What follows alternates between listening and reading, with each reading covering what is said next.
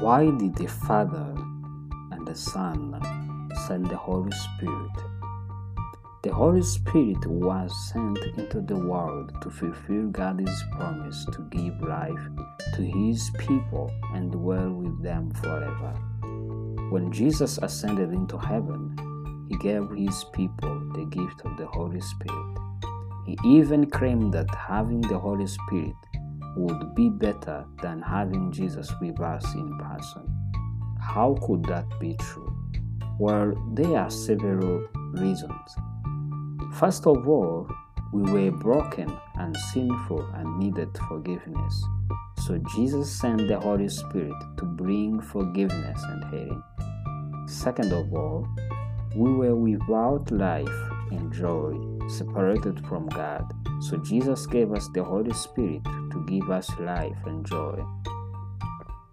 Third, Jesus called us to be His witness for the world. But for that, we needed His Spirit. So Jesus sent His Spirit to make us effective witnesses in the world. Fourth, Jesus sent us the Holy Spirit to make us holy. God wants us to be holy so that one day we can live forever with a holy God. The Holy Spirit does all that? Yes, because the Holy Spirit is not that warm and fuzzy feeling you get sometimes, or an energy source like the Force from Star Wars. He is the third person of the Trinity. The Holy Spirit is God, and God can do anything. And God promises by the Spirit to make us fit for the life of heaven. Take a moment to thank God for the gift of the Holy Spirit and how He impacts your day. Ask God to fill you with the Holy Spirit more and more each day. Let's read the Bible. Romans chapter 8, verse 9 to 11. You, however, are not in the flesh, but in the Spirit, if in fact the Spirit of God dwells in you. Anyone who does not have the Spirit of Christ does not belong to Him. But if Christ is in you, although the body is dead because of sin, the Spirit is life because of righteousness.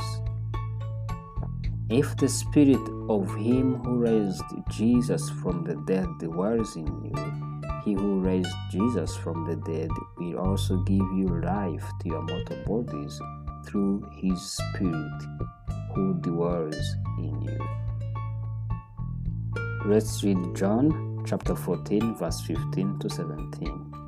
If you love me, you will keep my commandments, and I will ask the Father, and He will give you another helper to be with you forever, even the Spirit of truth, whom the world cannot receive, because it neither sees Him nor knows Him. You know Him, for He dwells with you and will be in you. Let's read in John chapter 14, verse 25 to 26.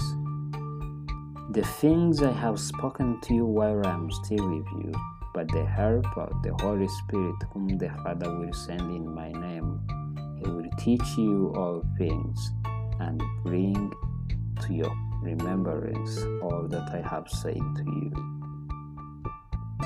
Let's read in John chapter 16, verse 12 to 15. And I will have many things to say to you, but you cannot bear them now.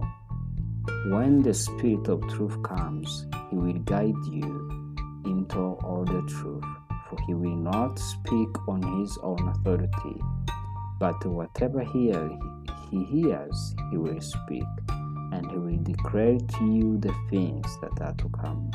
He will glorify me, for He will take what is mine and declare it to you. All that the Father has is mine, and therefore I say that He will take what is mine and declare it to you.